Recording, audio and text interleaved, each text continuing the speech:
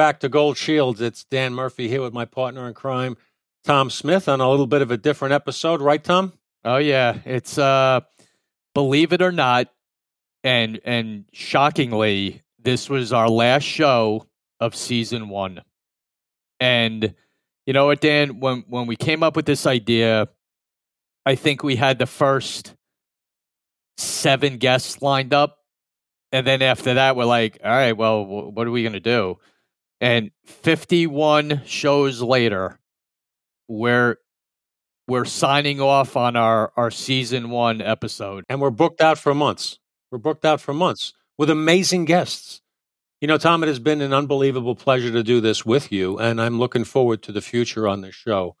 I had no idea that the chemistry between you and me would work the way it does in a format like this. I had no idea that this would even work.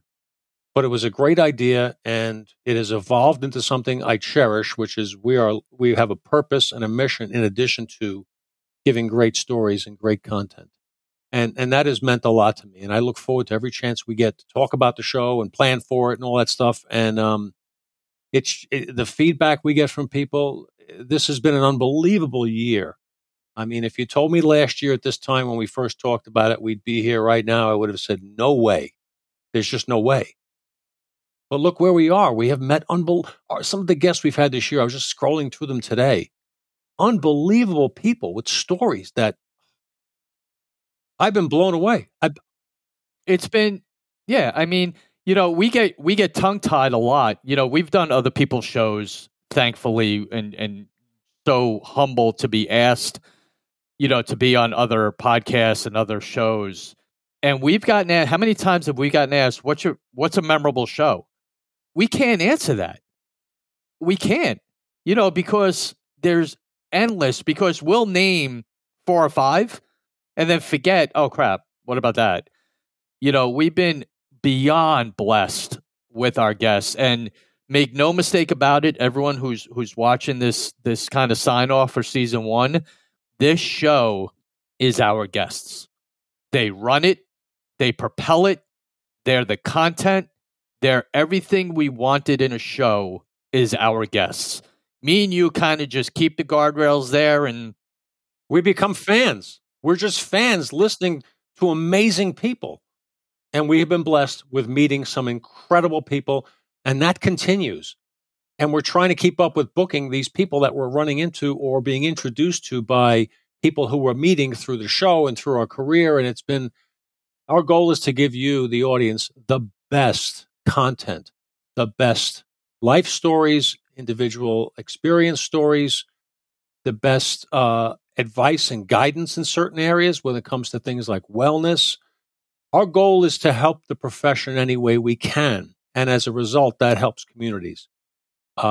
We have a loftier goal than when we started out with, but that's good.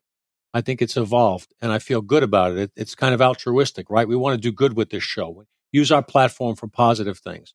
Showcase exceptional people.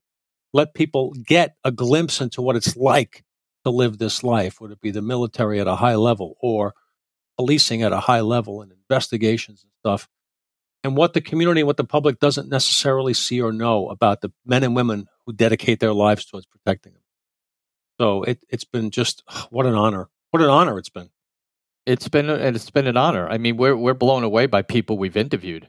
You know, that there's been times that me and you become speechless. You know, again, not pinpointing any particular show, but you know, you look back on some of the shows with like Anthony Espada with the Cleveland thing, and me and you not knowing what to say.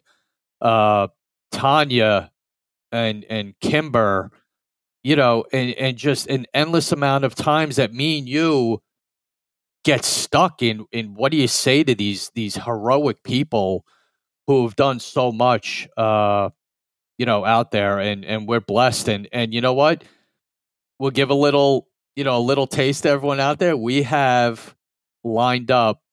We're picking up where we left off with our guests. I mean, what we have coming up in season 2 is going to be, you know, we're going to try to raise it a little. That's going to be hard, but why not? I mean, let's give it a shot. And the people we have are incredible. I can't wait to get that rolling, which will be the beginning of January. We're going to take a couple of weeks off for the holidays and to kind of restart our battery a little. But we have so many great ideas that we have for next season. The guests are already lined up. Cold cases we're going to jump into with family members of people. We're going to be looking at things around the world, not just limited to the United States. We have all sorts of things up our sleeve that we're not going to tell you much about. I look back to the very first show that we had a guest on. We did an intro show, but then we had Louis Animone. We had an icon in the NYPD who also happens to be an exceptional human being and whose heart is still in helping the men and women of law enforcement.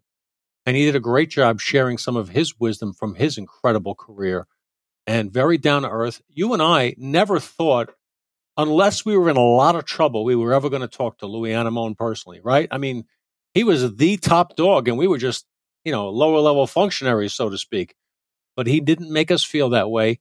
He appreciates everybody that does this profession and respects them all. And that came through, and it was just a remarkable kickoff. We looked at each other when we were done speaking with him like, I can't believe that we just had that conversation with that man.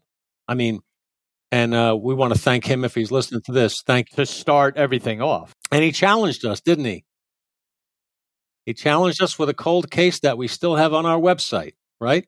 And we're going to continue to do that. We want to raise awareness to things. If people have an understanding about something, we want to raise awareness. We want to help bring closure to cold cases when they're brought to our attention. So we have so many purposes. Yep. And he just emailed me actually the other day, and I told you about it just to tell everyone. We did the JFK show, and he actually emailed us about how proud he was of us. And for everyone out there, when you're two NYPD detectives and someone like Louis Animone says he's proud of you, that's a big deal. That's a big deal. And before we go out the door for season 1, we both feel this way, but I'll say it and you can follow up with it. We do not have a show without Ovette, who's our production manager, and Taylor, our graphic designer. This show does not exist without the two of them. And I can't say that enough.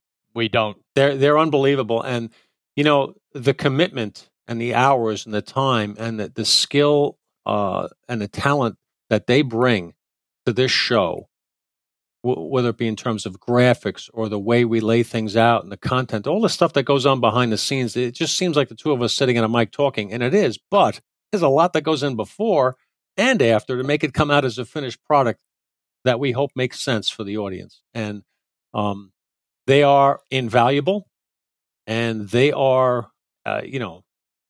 so trusted by us because whenever they come up with an idea, we never have a problem with it. I mean, they seem to know what we just stand back and go, wow, I'm blown away by that. Of course we're doing it. So thank you, Taylor. Thank you, Ovette. You guys are the bomb. My partner, which this ride doesn't happen without you either. Thank you for an unbelievable year that I can't say enough about. It's a great ride, and we're going to continue it. And everyone out there, stay tuned for some updates look into season 2 with some of the ideas we have. We're going to release a little tease of guests that we have coming up. The website's going to get changed a little bit with some new stuff on there over the holidays and ready for January. So, Dan, thank you for a great year, a memorable year, and can't wait for 2024 and season 2 of Gold Shields. Likewise, brother. Thank you. And for Gold Shields, for Tom and I, we just want to say we wish everyone a Merry Christmas, Happy Hanukkah, if that's what you celebrate, a Happy New Year, a restful time, hopefully, with family and friends, and we'll get right back on the horse at the beginning of the year. We look forward to that. And thank you to everybody. Thank you very much. We will see you all soon.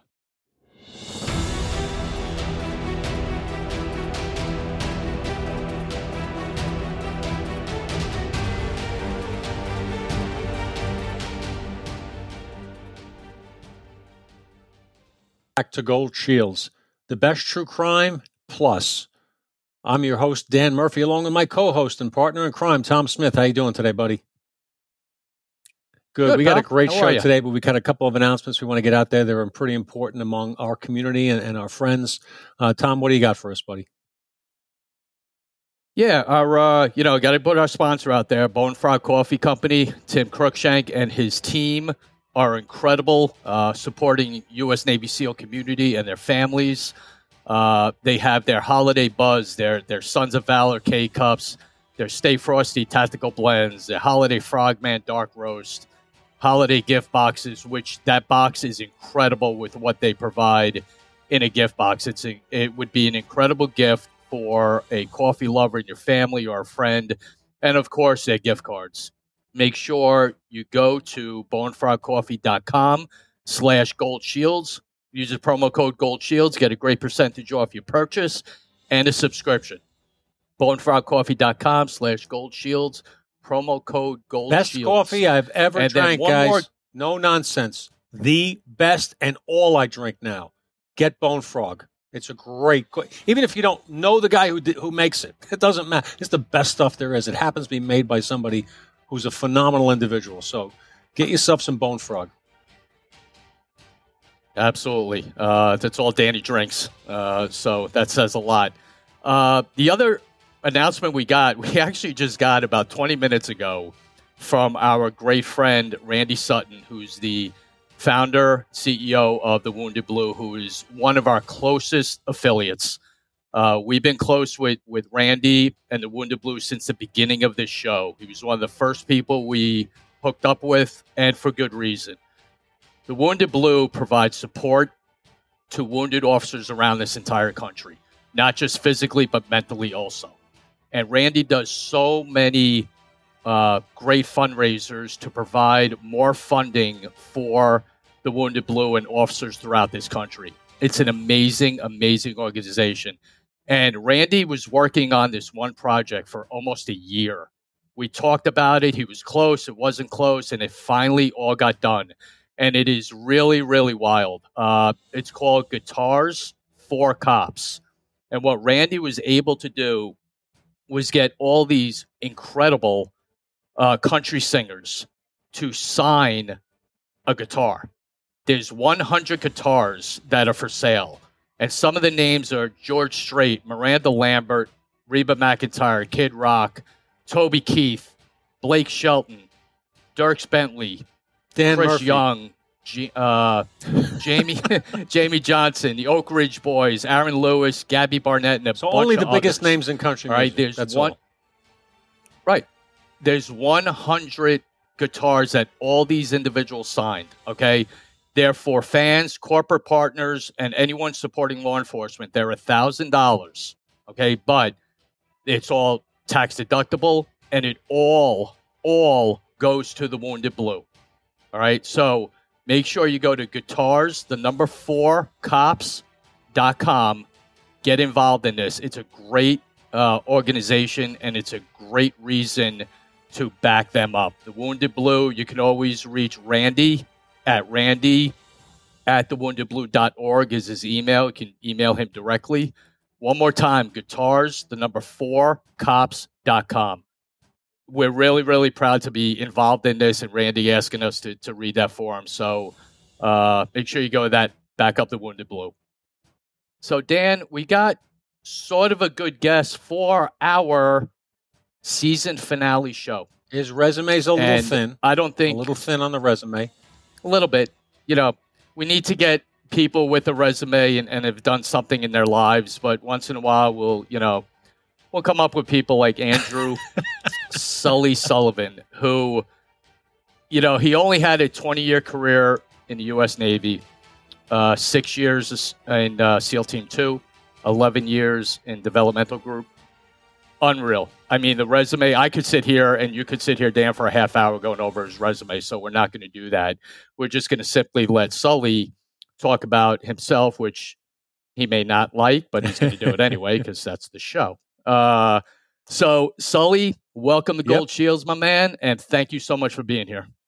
Thank you, guys. Appreciate you having me. And, hey, I want to second the Bone Frog coffee, man. Isn't it? Legit. Yeah. Oh, yeah. Yeah. And you know Timmy, right?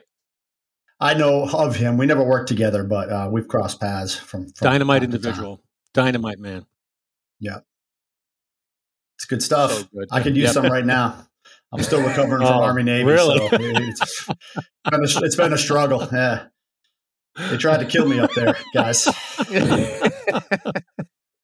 Had nothing to do with the result of the game, just the overall atmosphere. It's under protest. Didn't happen. He was across the line. Navy won. We're not giving it to him. That's all you got to say. That works. It was a great game, though. It was a great game. It was a good game. It was. I mean, I got home to watch the end of it. And you know what? Being a sports fan, you get tense watching it. You're sitting at home. You have nothing to do with the game. Whether win or lose, it doesn't matter. But you just get that chill watching, a play like that at the end and the game on the line, all that good stuff. It's just a different kind of football than you're used to seeing on Saturdays, right? Because, old school teams and they run, they play, strategy. And, man, it's hard nosed football, old school. So it's kind of cool to see. And obviously there's a lot of fan support at those things. So. And the celebration of it and it is so overwhelming. It's great to see that patriotism in one spot at one time with the uniforms, whether you're Army, whether you're Navy, whatever, but everyone being there in one spot is so spectacular to watch. The really flyovers. The family. Oh, yeah. The Kraft family, Gillette, did a fantastic job. It's the first time they played it up there. The city of Boston just opened up. It was pretty phenomenal. Cool. That's really cool. So listen, we're going to get right into this because there's so much to talk about, and we've had Navy SEALs on before, and it's kind of funny how, not funny, but it's interesting, I should say. Each one we talk to has a different kind of path, has a different story, has a different, view of it. And that's what's so interesting with talking to guys from the teams. Their view of it varies, of why they got into it, how they got into it. And that's where we're going to start with you. Your attraction to the military and then your path to the teams. How'd that all go? I mean, this might sound a little strange, but I was never particularly attracted to the military. I was attracted to the team specifically. And, I feel like I didn't choose the teams, the teams chose me. I had the idea in my head for a long time of wanting to go in and trying to be a SEAL, but it was such a big commitment. And I was a little bit older when I went in 24. And at that point in time, the thought of leaving my job, leaving my family and going and doing it. And if I get hurt, if I fail, then where am I at? I'm on a boat. So for me, the motivation wasn't there until 9/11 happened. And that was it. And then it clicked. It's like, it was a calling. I knew I needed to do something. And the only thing I wanted to do was be up in the front, helping make our country safe. So first chance I got, I went out and I found a recruiter and said, when can I get up to boot camp? I want to be a SEAL. And as soon as they got me out of there, I went to boot camp, ended up in Buds. And it was all, downhill from there. Tom and I were, as you probably know, first responders to the World Trade Center. We worked there for months in various capacities, dealing with the effects of that attack. It happened in our hometown. We lost friends. We lost people we grew up with, all of it.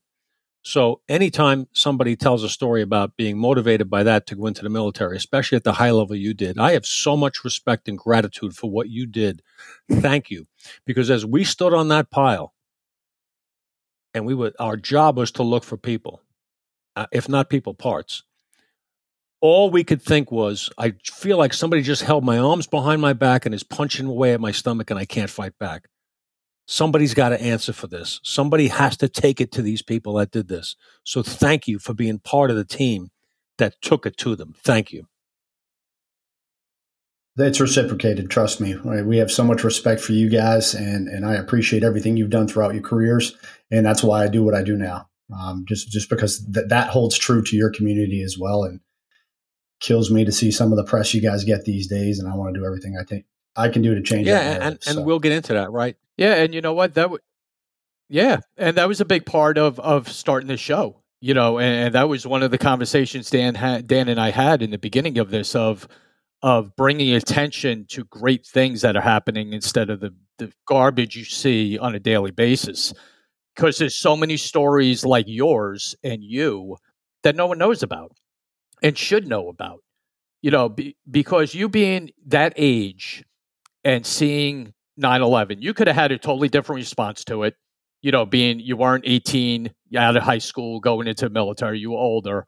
You could have had a totally different response to that, but just felt this calling, as you called it, which is a perfect description because that's what it is, to go. And then not even just go into the military, which probably was their highest recruiting time was after 9/11 in every branch of the service.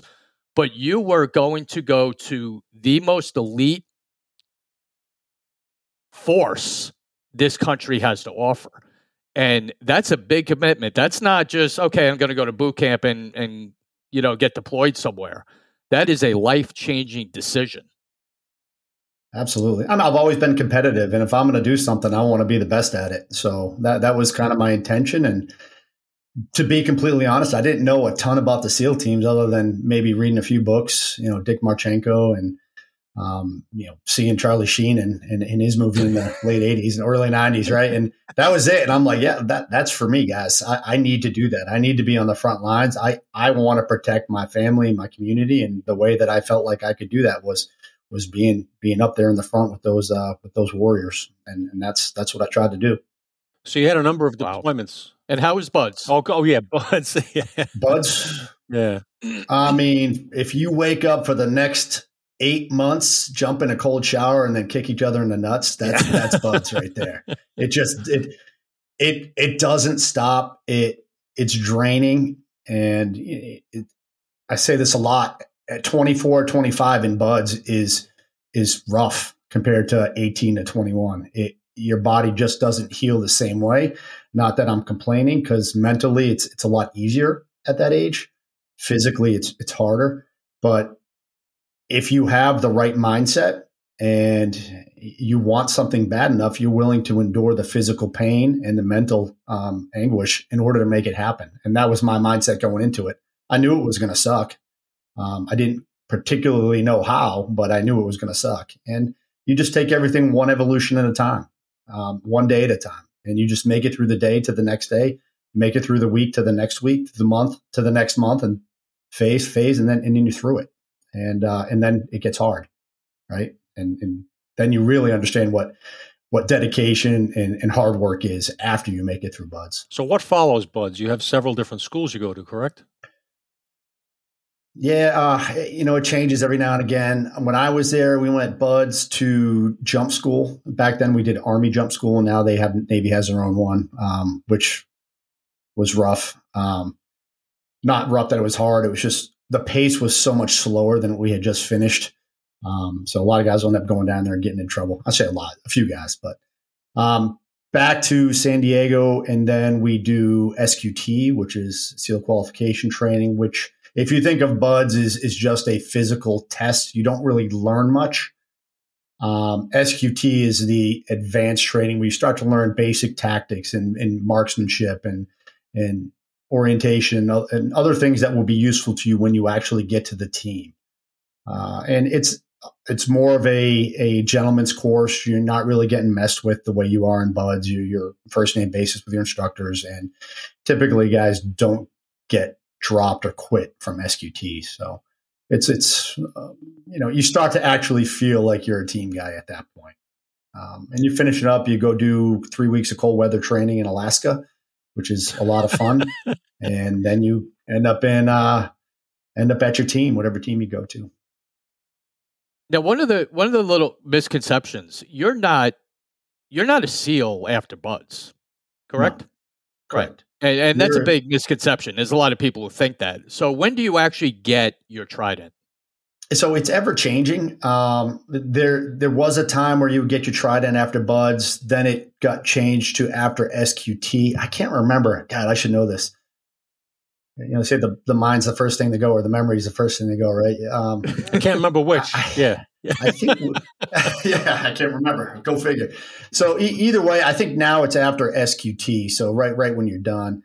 And man, and even back in the day, it might still happen. You check up to the team and they would take your trident away and make you earn it because you really haven't earned it at that part. You've only gotten through the training. You haven't worked with the team that you're going to deploy with. So, I remember stories when I got to Team 2, they used to have they call it the bird cage because the trident, they also call it your bird. And they would take it and they would put it in the bird cage and you wouldn't get it back until you earned it back. And could take up to a year. Yeah. So, I mean, it's you want something bad enough, you're going to do it and you're going to put up with it. And you're every day. And I kind of live my life like this. And I teach this every day. I treat like a selection every day, even to this day. If someone's watching me and wants my job, and if I'm not doing it well enough or getting better at it, then they're going to take my job. And that's the philosophy you need to have from buds to the day you retire. And then if you want to be successful in retirement, That's a great point because it really is a mindset that will carry you to success in any occupation. If you think about it, look at the NFL. It is. You better be watching over your shoulder, right? You're being watched by everybody. Look at corporate America. You're being watched by everybody and evaluated on a regular basis. It's just the way it is in life, right? You're as good as your last performance. It is. Yeah. And then the reward system's different, right? If I don't do my job, then I'm not the guy on the mission. Somebody else is. And I want to be the guy on the mission. So NFL, you don't do your job, you lose money. It affects your paycheck. You're not a starter anymore. Right. Absolutely right. So you go to SEAL Team 2 to start things off. Now, do you just get placed there? Is it a kind of manpower thing or is there a kind of wish list? Yeah, it's a little bit of both. So you have a wish list and you can pick your top 3 teams. And to be honest, at that time, it didn't really matter. It mattered more, I don't know, early in the 90s up into the early 2000s, the teams would have different parts of the world. So if you were at Team 2, you were that cold weather team. Team 4, you were going to South America. So guys wanted to be in certain areas. They would pick certain teams, but they changed that around with the rotation cycle where all the teams are they're going where the war is at this point. So I knew I wanted to be on the East Coast. That's where my wife was from and my family's all East Coast. And my top 3 picks were East Coast teams. And I don't know that 2 was one of them. It probably was. And that's where I ended up. So I was fine with that. And I knew 2 was one of the original SEAL teams and had a long history and a legacy. And I was actually really excited about that. And yeah, no complaints. And, I showed up and they were on deployment. So there was a lot of painting walls and sweeping floors until they got back. Wow. Made Bud's worth it, huh? Yeah. I'm like, I'm going to war. And they're like, pick up that paintbrush. While your trident is sitting in a birdcage and you can't have that. Thank God that wasn't happening when I was there. I don't know what I would have done. But you know what? I've said this before, and Dan had mentioned it right before we went, right before we started the show, of how much respect we have for Navy SEALs. And I mentioned this. I use a lot of sports analogies because I'm a sports freak. That trident is the Stanley Cup, the Heisman, the World Series trophy, the NFL, the Lombardi trophy, all wrapped up into one, as far as I'm concerned.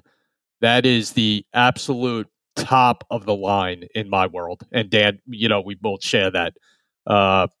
That's why it means so much to have you on the show. It just means a lot because it's not a normal accomplishment. It's not it's not easy. It is maybe the hardest thing you've ever done. And then deploying obviously is another level. Well, I was married, so that was probably the hardest thing I've ever done. But that, trident's a close second, right? Yeah. Just kidding, guys. God, touche. Can we go off the air for a minute? Because I got a lot to say about that, but I'm going to leave it. Notice I said was married. No, 100%. Like we joke that's just the hallmark of our community. We're these weird guys that we're in the middle of a combat situation and we're cracking jokes. It's scientific, or I don't know if scientific is a word, but psychologically proven to be an asset in that type of situation. And for me, the trident really was what I wanted and worked for, and I worked every day to keep it.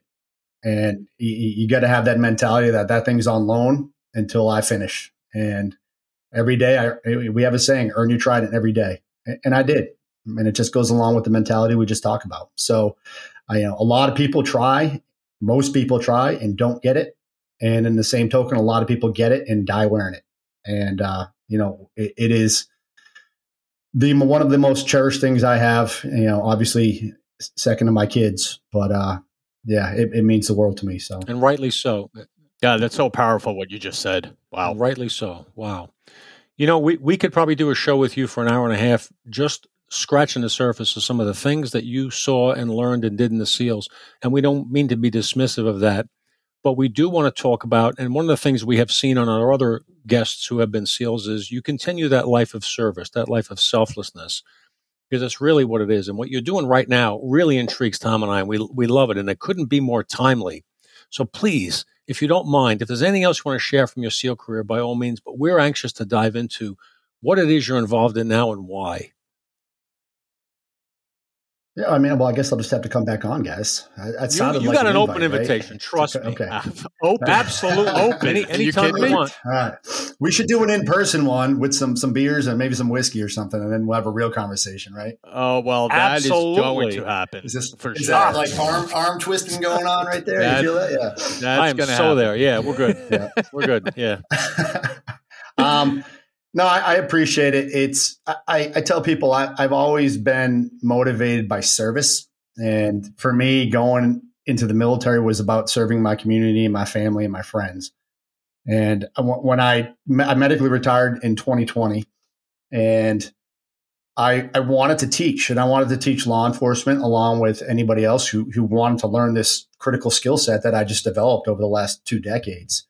So I started a training company.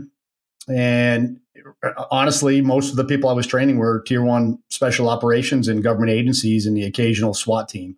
And the reason being is you want guys with my background, you're paying for guys with my background. And most police departments couldn't afford it. So really all the police training I was doing was me just volunteering for guys I already knew because I had a lot of relationships developed through my career.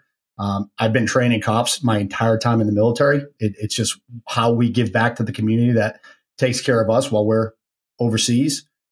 And 2020 to 2021, I'm out here making money teaching people and watching all these critical incidents play out on TV and getting to watch firsthand on body cameras or security cameras and then seeing the outrage from some people in the public and watching officers get charged or careers ruined or disciplined. And I'm thinking, man, it's not their fault. That's how they've been taught to handle these situations. And you're persecuting these guys and women.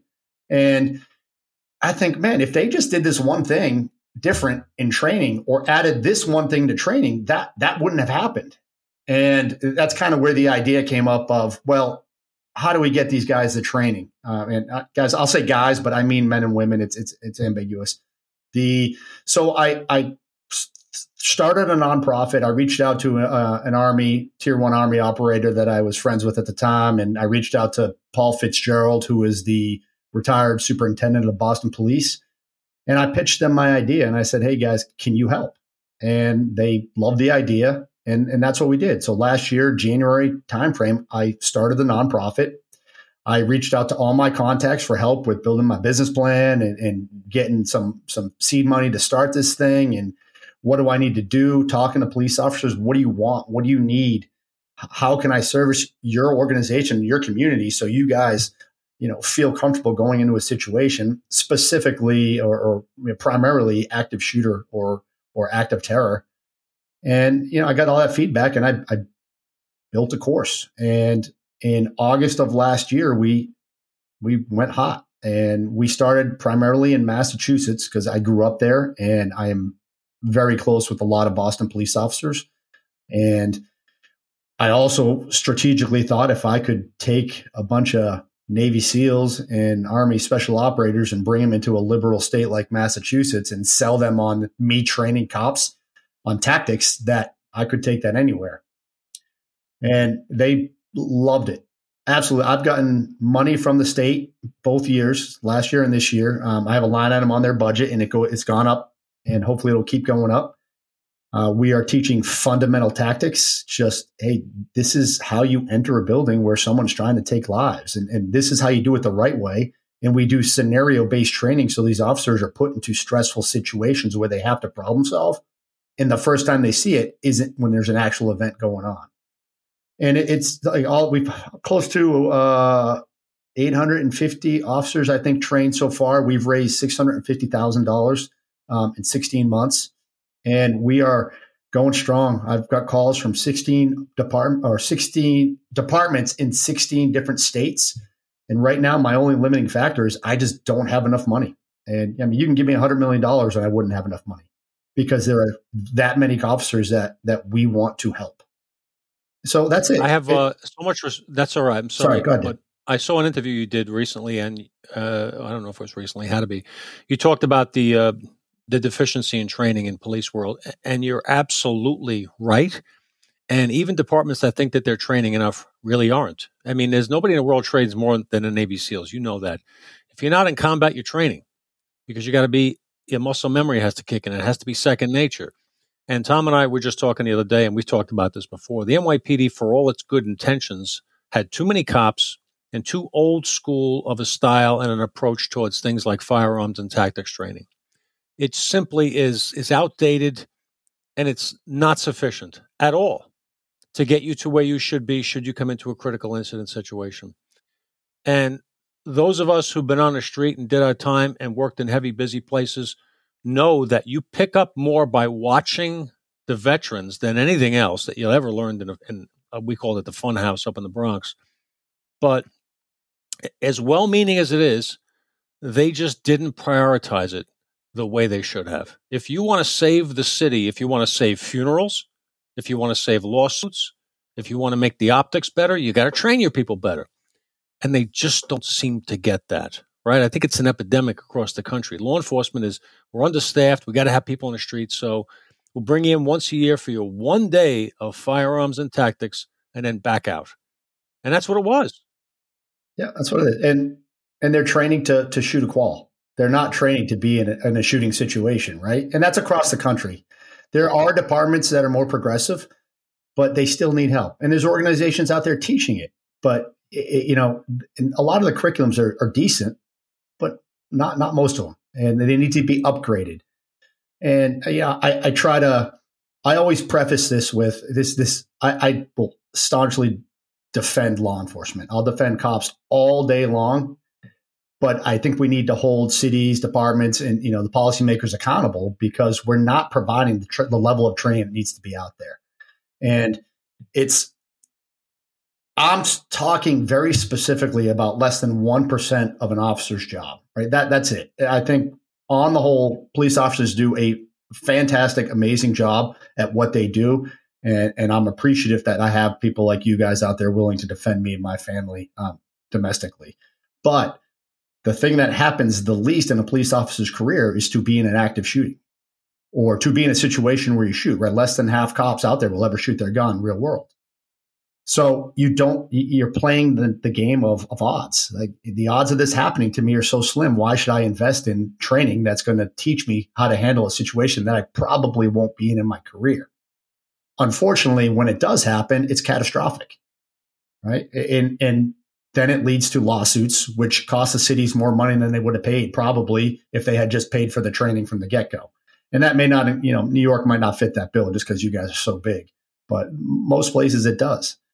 So, that's until that time comes, and I'm an advocate for that as well. And until that time comes, I'm just going to give this training away because I want you guys to have the knowledge that I have. I spent my entire career training and being in active shooter situations. That's it. I didn't have to go down and give tickets. I didn't have to go respond to domestics.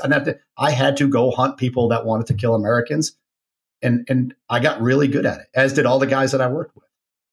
I want to pass that knowledge on. That's it. It's amazing. I mean, to take that on, and we've said it on other shows, that the correlation between the military and law enforcement are close. You see so much commonality in what we do. What was the question I have for you? What was the one, I'm sure you did before you got into this and started really getting out there, your research of problems that were going on in police departments. What was the one tactical error that you kept seeing that you said, okay, that has to change? I wish I could say there was one. I mean, and I mean this. Here's what I'll say. The easiest way that I can fix and what I do the most is I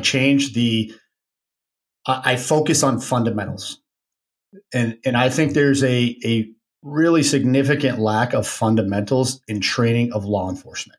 Whether you want to talk about at the academy level for patrol officers or in SWAT teams, because they want the latest and greatest, but they have to master the fundamentals before they can start adding things onto their daily routine.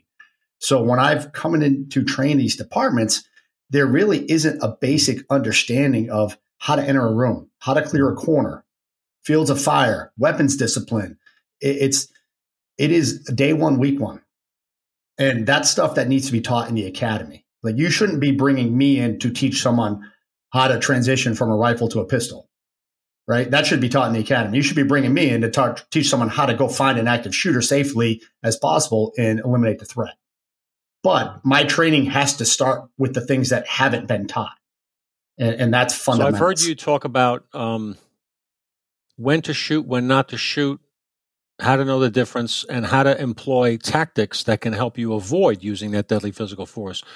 And even as a SEAL, it was kind of surprising for me to read you talk about this, how SEALs, it's not just about shooting people. I mean, if you can avoid that, you're looking to do that as well. That to me was kind of, 100%. So tell me a little bit about that. Now, I think we can all agree, we've seen body cam footage of situations where officers go not the right way in the past few years in this country. And some of it has to do with the cuffs being put on cops and restraint and defunding, all kinds of pressure and heat, and cops are not acting the same way, and they're being trained in a different way. And when you see an officer backing up and backing up and backing up and letting somebody come at them, I want to lose my mind. I want to yell into the video I'm watching, what are you doing? But it's failure to understand de-escalation tactics, failure to understand how to take control of a situation and be in control as opposed to looking like you're on the run. There's a lot of crazy stuff going on in policing that Tom and I didn't experience. And so when it comes to that, knowing when to shoot and when not to shoot, tell me a little bit about that and about some of the stuff you would be training them on, because that's a really important moment, you know? Yeah. And there's this conception, and I've had people interview me actually say this, that SEALs go in and they just wreak havoc and kill everybody. And that's it. And that couldn't be further from the truth, right? We are a surgical unit and very strategic. And I kill one innocent person overseas, and it may change the perception of that community towards our, the reason that we're there. So for me, the hardest thing in combat I've ever done is not take a shot. And I said this on another show, and I'll say it again. I've never lost a second of sleep over someone I've killed. Never, not one. But I've lost probably months of my life over someone that I didn't shoot. And the reason being is, there are ROEs. I have to abide by them. And there are, obviously times where you're on the cusp and you don't know, but you have to follow your ROEs. And well, what if I didn't take that shot and that person went and blew up an American convoy and killed a bunch of Americans? Like, that weighs heavy on me. That's the stuff I think about. With regards to the tactics of law enforcement, I think if you provide someone with the right tools, then they're going to have more options to employ. So if you don't train officers how to respond tactically to situations where, it could potentially become violent, then they're going 0 to 100 instantly. So they hit that red line, and their first thing is, well, let me pull my gun.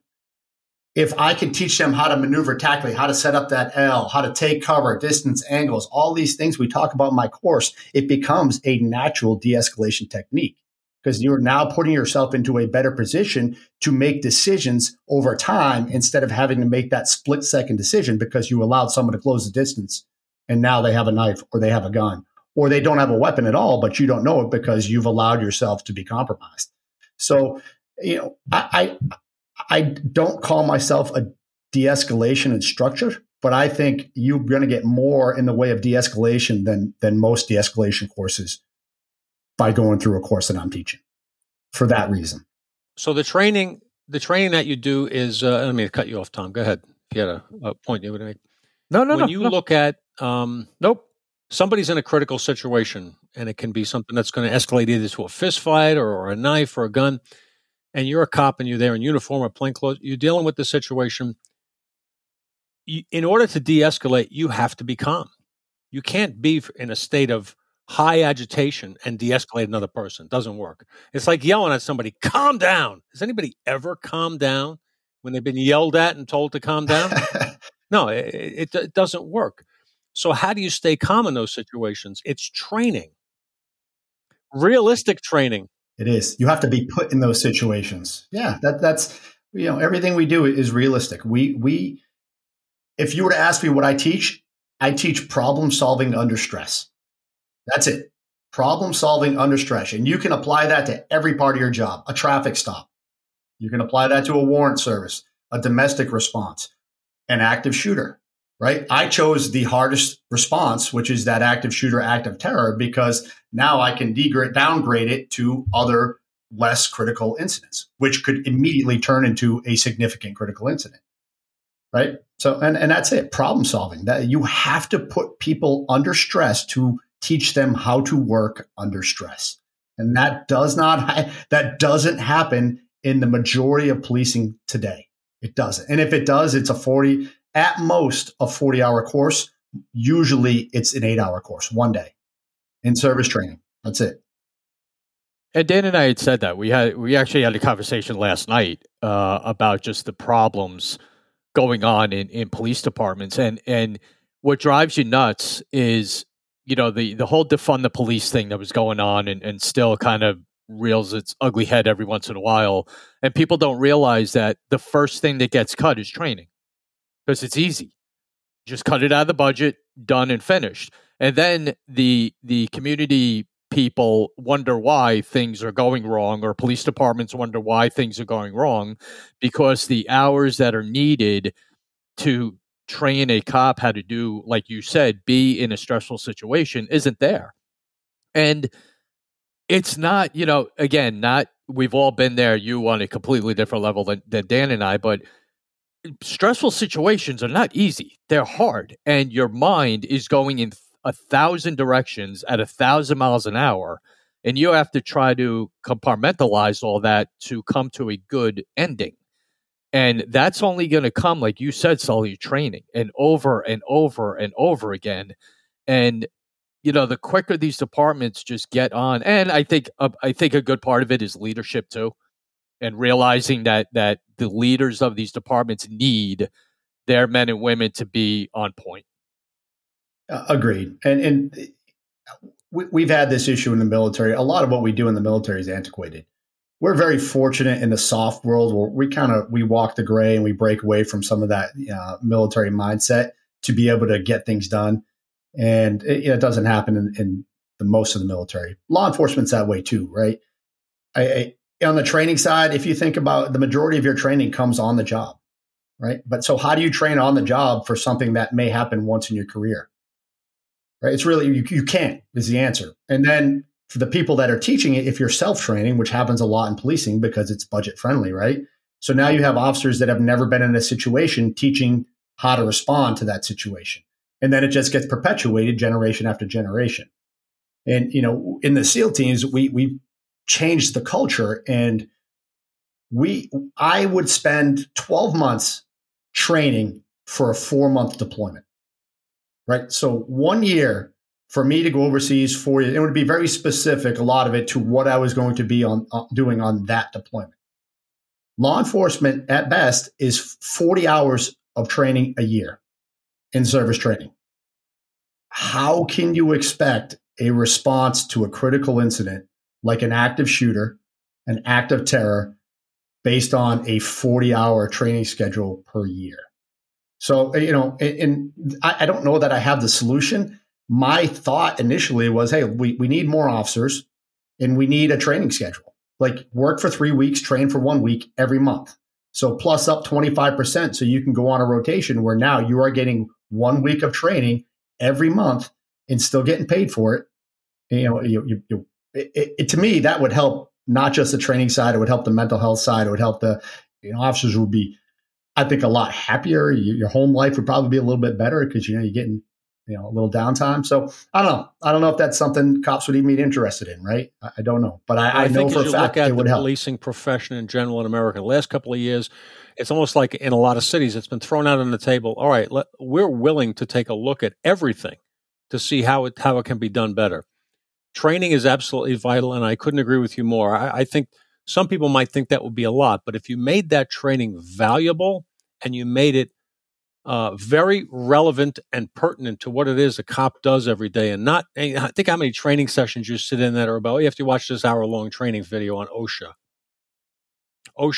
workplace safety, right? Now go out and work the streets of the South Bronx on a midnight. Yeah, workplace safety. What really? I mean, that's the kind of stuff that you do because it checks a box.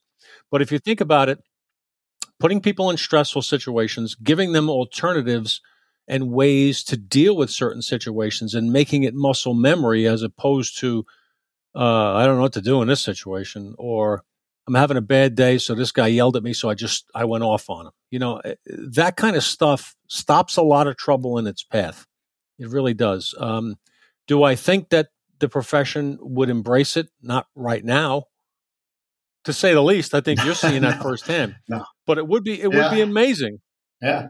I think a lot of the younger cops would really enjoy it. And I see when I do these trainings, they're voluntary for the most part. They put it out there, and whatever cops from the departments want to come, they come. And it's a lot of young cops. There's some older ones, men and women. And the people that come are excited to be there, and they want more. And, No, I was just going to say, we one time, and it just popped into my head, just remembering this as you're talking. When I got into anti-crime in 94, we went for a training one time. It was one night down in the South Bronx in a empty area, vacant area of the South Bronx near the stadium, actually. And there were a bunch of streets, closed stores and warehouses and all that. But what we did that night was the best training night I ever had on the job. We were literally in our cars, fly around the corner, jump out, chase a guy. Now, he was another cop, but it was a scenario. Chase him down the street, get into an altercation and all that. And you think about it, in 30 years, now we go into details that doesn't fit or whatever. But you think about in a 30-year career, I did that one night. Time. One night, and got more, right? and got more out of right, and got more out of that night than 30 years ago into the range. That's what we call our annual firearms and tactics section qualification, is the outdoor range. So you got to go to the range one day a year, and you go there, and your 50 rounds are what count, and you go home, and you're qualified, and everybody goes out drinking, basically. And then you get and then there's a shooting, and the NYPD wonders why their miss rate is 80%. I had a department rate recently, and sometimes if they have the ability to do it, we'll do a range day. And when I do my range day, it's how we apply it tactically. I'm not necessarily going in there and talking about form and function. I'm talking about, hey, angles and distance, and this is shooting offhand, shooting while moving, things that they can take into an active shooter situation. And, we'll set them up to practice, and we'll give them, a center target, a black dot, and they'll be pretty good from 5-7 yards. And then I'll add just a little bit of stress, and, people are off the target, and that's 7 feet away or 7 yards away. Now think about those officers responding to an active shooter in a school with a bunch of kids, and they have to take a shot where if they miss, that round's continuing on until it hits something else. You have to own every round that comes out of your gun as a police officer, every single round. And I was going to say every No, year we went please. out to the outdoor range, and the firearms and tactics section guys would give us a sit down first before we went out to the range. And the sit down was a number of things. They go over basics, and it's not bad. They do the right thing in certain ways, but they will talk about hit potential. They'll say, all right, last year, 2023, in New York City, NYPD had, 152 gunfights or whatever, 600 rounds sent down range, and a total of 12 people dead, 6 cops shot. They give us all the stats. And then they say our hit potential was 18%. 18 out of every 100 rounds fired hit the intended target. Where did the other 82 go? It's New York City. It's congested. They're going into walls, into grandma's head. Who knows where they go? But the problem is, then they took us out in the range and did a standard qual. All right, from the 7-yard line, 3 rounds, one hand unsupported on the whistle. Yeah. No. Don't change. Right. Don't change. Yeah. Right. Every department I go to, and I start shooting and moving and asking them to do some not even complicated. It's the first time in their career that they've ever done it. And that it's pretty mind-boggling, right? And it's because we're set in that antiquated way, and we're just not ready or willing to change. And I'm trying to introduce that at the departmental headshed level, like, hey, this isn't difficult. Your instructors can take what I just taught and teach it all the time. It's not hard. And we just got to familiarize and introduce people to some of the stuff that we're doing. And it doesn't have to be with me. There are other companies with tier 1 guys teaching this stuff. I don't think there's any other nonprofits, but I know guys that on their weekends will go teach their hometown police department just because they want to give them the training. And like everything else, the bad part of this is, and we've all experienced it, wait till something bad happens. And then maybe we'll change it, and maybe we'll tweak this. But, especially in the NYPD, Dan, that always seemed to be the problem. Wait till something happens. What changed since Uvalde? What changed? What's changed since Uvalde? Nothing. And I hate to say that. Uvalde's the standard in most places. That is the standard response. Maybe not what happened, but the level of training of the officers who responded to Uvalde. At least half of those officers had active shooter training. And it still happened, right? Because they don't train experientially, right? They don't set up scenarios in most cases. I know it does happen in some places, but not everywhere. So, if we're not taking, and this is the whole thing I was telling you guys, I did an AAR for the marathon bombing with Fitzy. And if you're not taking that critical data, that lessons learned, and then applying it to how you develop your training routine and your curriculum, then it's a waste of time.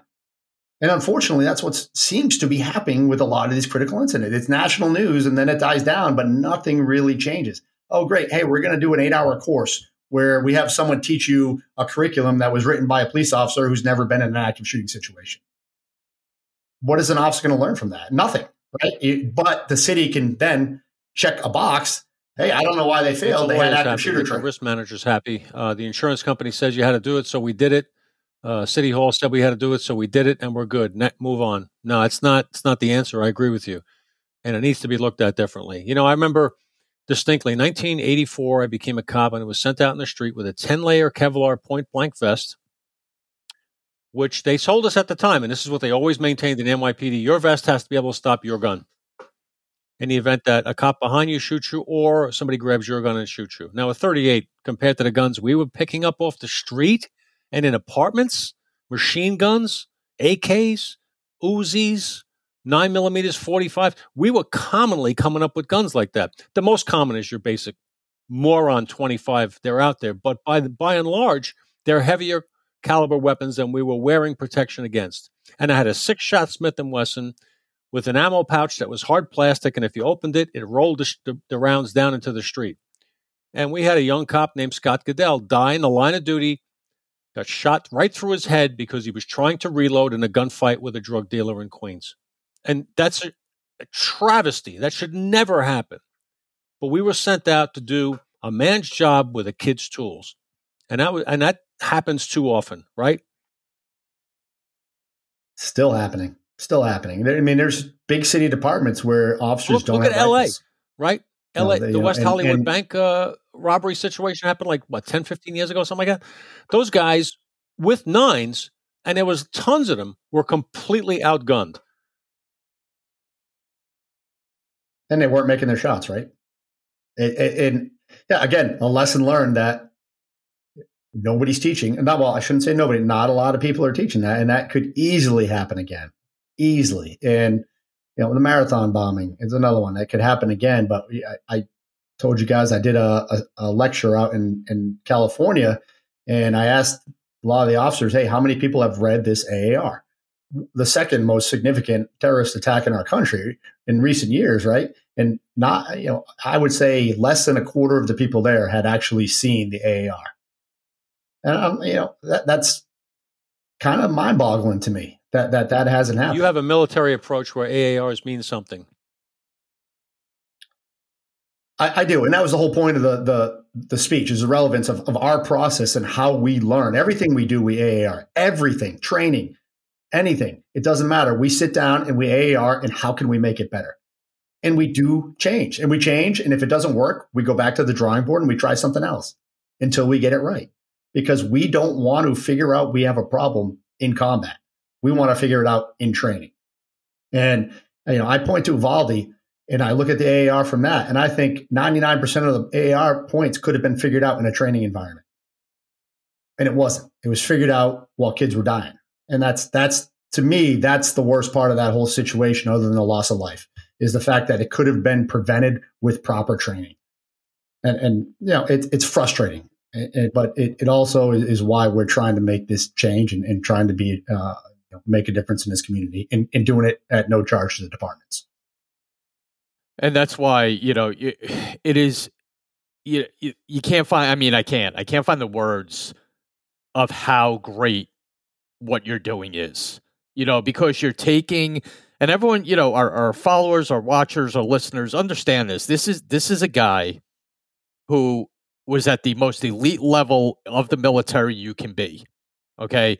On a team, in development group, which everyone can Google and figure out what that is without us getting into it.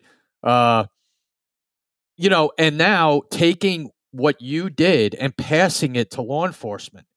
That's incredible. I mean, even to take that mantle on, to say, I have all these skills in me, me sitting on the couch watching football with all these skills in me, what's that going to do? And you're taking a new mission on to pass on your expertise so a cop doesn't get hurt. Or you can get into a school and save some kids. I mean, it's an incredible accomplishment, Sully, really. And I don't mean to get all like that, but it's so impressive, really. I mean, it's all about community safety. I told you before, I'm service oriented. I wanted to protect my friends, family, community. It's the same thing now. I want to protect my friends, family, community. I have kids that go to school. I want the cops that respond to my kid's school, if the unlikely event that it ever happens, to know what they're doing and be the best possible person for the job. And scared and crapping their pants at the unknown, as opposed to having been through realistic scenario training. At least they have a fighting chance. And, I'm not making Navy SEALs out of police officers, right? I have 18 years of experience and lessons learned from all that training and all those combat operations that I can help teach some fundamental skills and lessons learned that might save your life or might save a child's life or a family member or a community member's life. A thought comes to my mind, and it's That's this. it. People who join the profession of the military and the police assume a risk, and the risk is that you may get into a critical incident, you may lose your life, get hurt, you may have to take someone's life. These are risks that are part of the job. When you take it, you assume those risks, you make a commitment, and you dedicate yourself towards protecting others. They make that level of commitment. And if I'm talking right now to anybody who is a city manager, who is a police chief, I would challenge you to make the same commitment back, to train them and give them the tools and training they need to be successful. Because when people are as committed as the average person is that goes into law enforcement, the people backing them need to be as committed to their success as they are. So I would challenge them to look up what you're doing, to listen to what you're saying about the vital importance of realistic training from people who have been there again and again and again. So I can't say it enough fervently. Tom and I, we get frustrated when we see men and women being sent out on the street, ill-equipped, ill-trained to do a job that is life and death. And we bury too many people. Absolutely. That's well said, Dan. Well said. So, Sully, how do they get in touch with you? How does a department, hopefully that's watching this, how do they get you? Well, c1p.org. That's the website. You can go there. I can be emailed and reach through there. You have my social media links. Community_first_project is my Instagram. My personal one is Sully_C1P. By all means, reach out to me if I can help in any way. We're starting to push into New York. We've trained a few departments already, but that means we're going to start fundraising in New York. So anybody that wants to help on the fundraising side, if you have any listeners that want to sponsor training, we've actually had a lot of success with people sponsoring their neighborhood or their community's police departments. Also, any local businesses or even national businesses that want to get involved and sponsor us, we're happy to do it and rep your brand and get people trained so our communities can be safer. So that's it. And any officer that has any questions can reach out to me at any time. Complete open door policy. I'll never turn someone down. I'll never not answer an email. It might take me a day or two, but I will always answer. And if I have the budget to do it, I will train every last person I can train. So I want to help. I'm serious about it. And I want to be the resource for law enforcement when you guys have a question about tactics, gear, leadership, and whatever it is that we're here for you. And if I can't answer the question, I've got the guy. Tom and I, it goes without saying, we're honored to have you on the show. We will absolutely have you on again at any time. And we want to let our audience know about events that you have going on, specific fundraiser, whatever it is, tell us. We will blast it out in our network for you. And we will do some introducing to people that we think might be in the same vein as you, that might be helpful. We are big fans of what you're doing, and yep, and all the information that you just provided is going to be on our website, is going to be on our social media platforms. We'll touch base off camera, and get even more information from you that we could get out to everybody. And like Dan just said, we're so impressed with your mission, with your background and what you're able and providing for law enforcement today, because it's needed. It's really needed. Nobody better than you and yeah. What a pleasure. Appreciate it, guys. What a privilege to get to talk to you and to hear what you're doing. And we wish you obviously nothing but the best, and we hope to be along this ride with you. Any way we can support it, we're going to. And if I had money, I'd give you money. I appreciate that. We'll do what we can do for now. Thank you, fellas. I really appreciate it. It was an honor to talk to you guys as well. And I'm always available. Whatever you need. Sounds good. Hey, Dan, like we do all the time at the end of shows, and Sully is an example of this, to pray for our law enforcement officers out there, our first responders, our military vets, because all of them volunteer to do what they're doing. No one's forced to do it. Everyone volunteered for that service. And they need a pat on the back every once in a while, and they need a wave on the street, and they need a fist bump in the store, when you see them. You know what? If they're behind you in line, buy them their lunch. Go to the cashier and throw your credit card down and buy the person behind you who's in a uniform, their lunch for the day. All that means more than a medal, than a certificate, than a commendation, and all that. A thank you means the world to military members, military vets, and law enforcement out there. So keep everyone in their prayers, for sure. One last time, go to our YouTube channel, youtube.com/@goldshields, rumble.com/goldshields. Hit that subscribe button for free. Hit the bell, get notifications on the show, and you get to see people like Sully and the great message that he has and the mission he's on to just make everyone safer. And that's the goal. So Dan, last time, say what you want, buddy. The only thing I have to say is thank you, Sully, for being a guest, and not just a guest, but for your passion and for your commitment and your mission. We have a similar mission, and whenever we get somebody on the show who shares that mission, we just want you to know we're with you. Anything we can do to help you, we're going to do it, and I know our audience is going to respond. So Let's take this fight, to the next level. It's vital for the policing profession. It's vital for the communities. It's vital to making America safer in so many ways. Starts in every little neighborhood, every town, every county. And thank you for doing what you do. And I know we'll be in touch. Let's put it that way. I appreciate you guys, and thank you for your service as well. All the best. It was a great conversation. For Sully, for my partner, Dan Murphy, this is Tom Smith. Have a great holiday, and we will be talking to everybody very shortly. And everyone out there, stay safe.